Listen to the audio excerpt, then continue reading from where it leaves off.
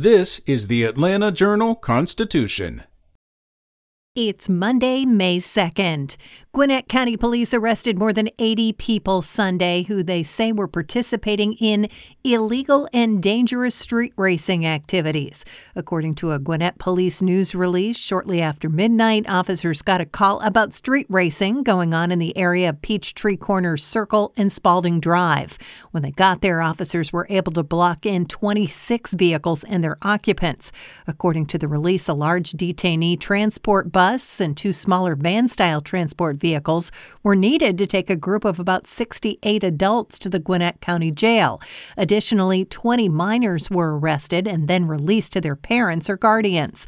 The 26 cars were impounded and 5 handguns were recovered.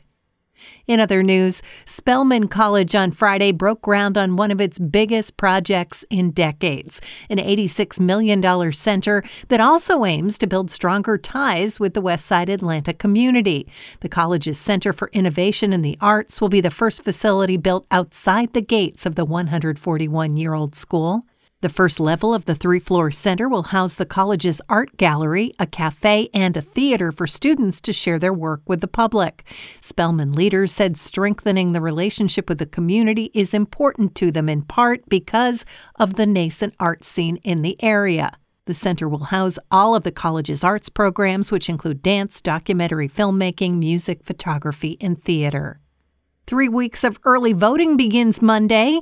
In-person early voting is usually the most popular way of participating in Georgia elections, providing at least 17 days when voters can pick a time that fits their schedule.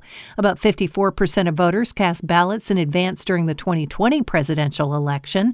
The primary includes races for Georgia governor, the U.S. Senate, statewide offices, and the General Assembly. Early voting locations, hours, and sample ballots are available online on the state's My Voter page.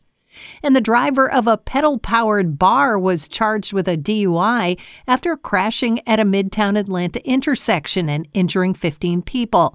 Police said a pedal pub with more than a dozen people on board crashed at 14th and West Peachtree Streets Saturday evening. Officials believe the party bike was trying to turn when it toppled over. The driver, who was not identified, was also given a business permit violation.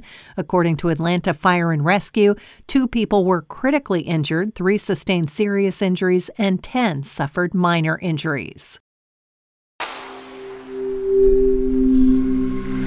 Spoken Layer.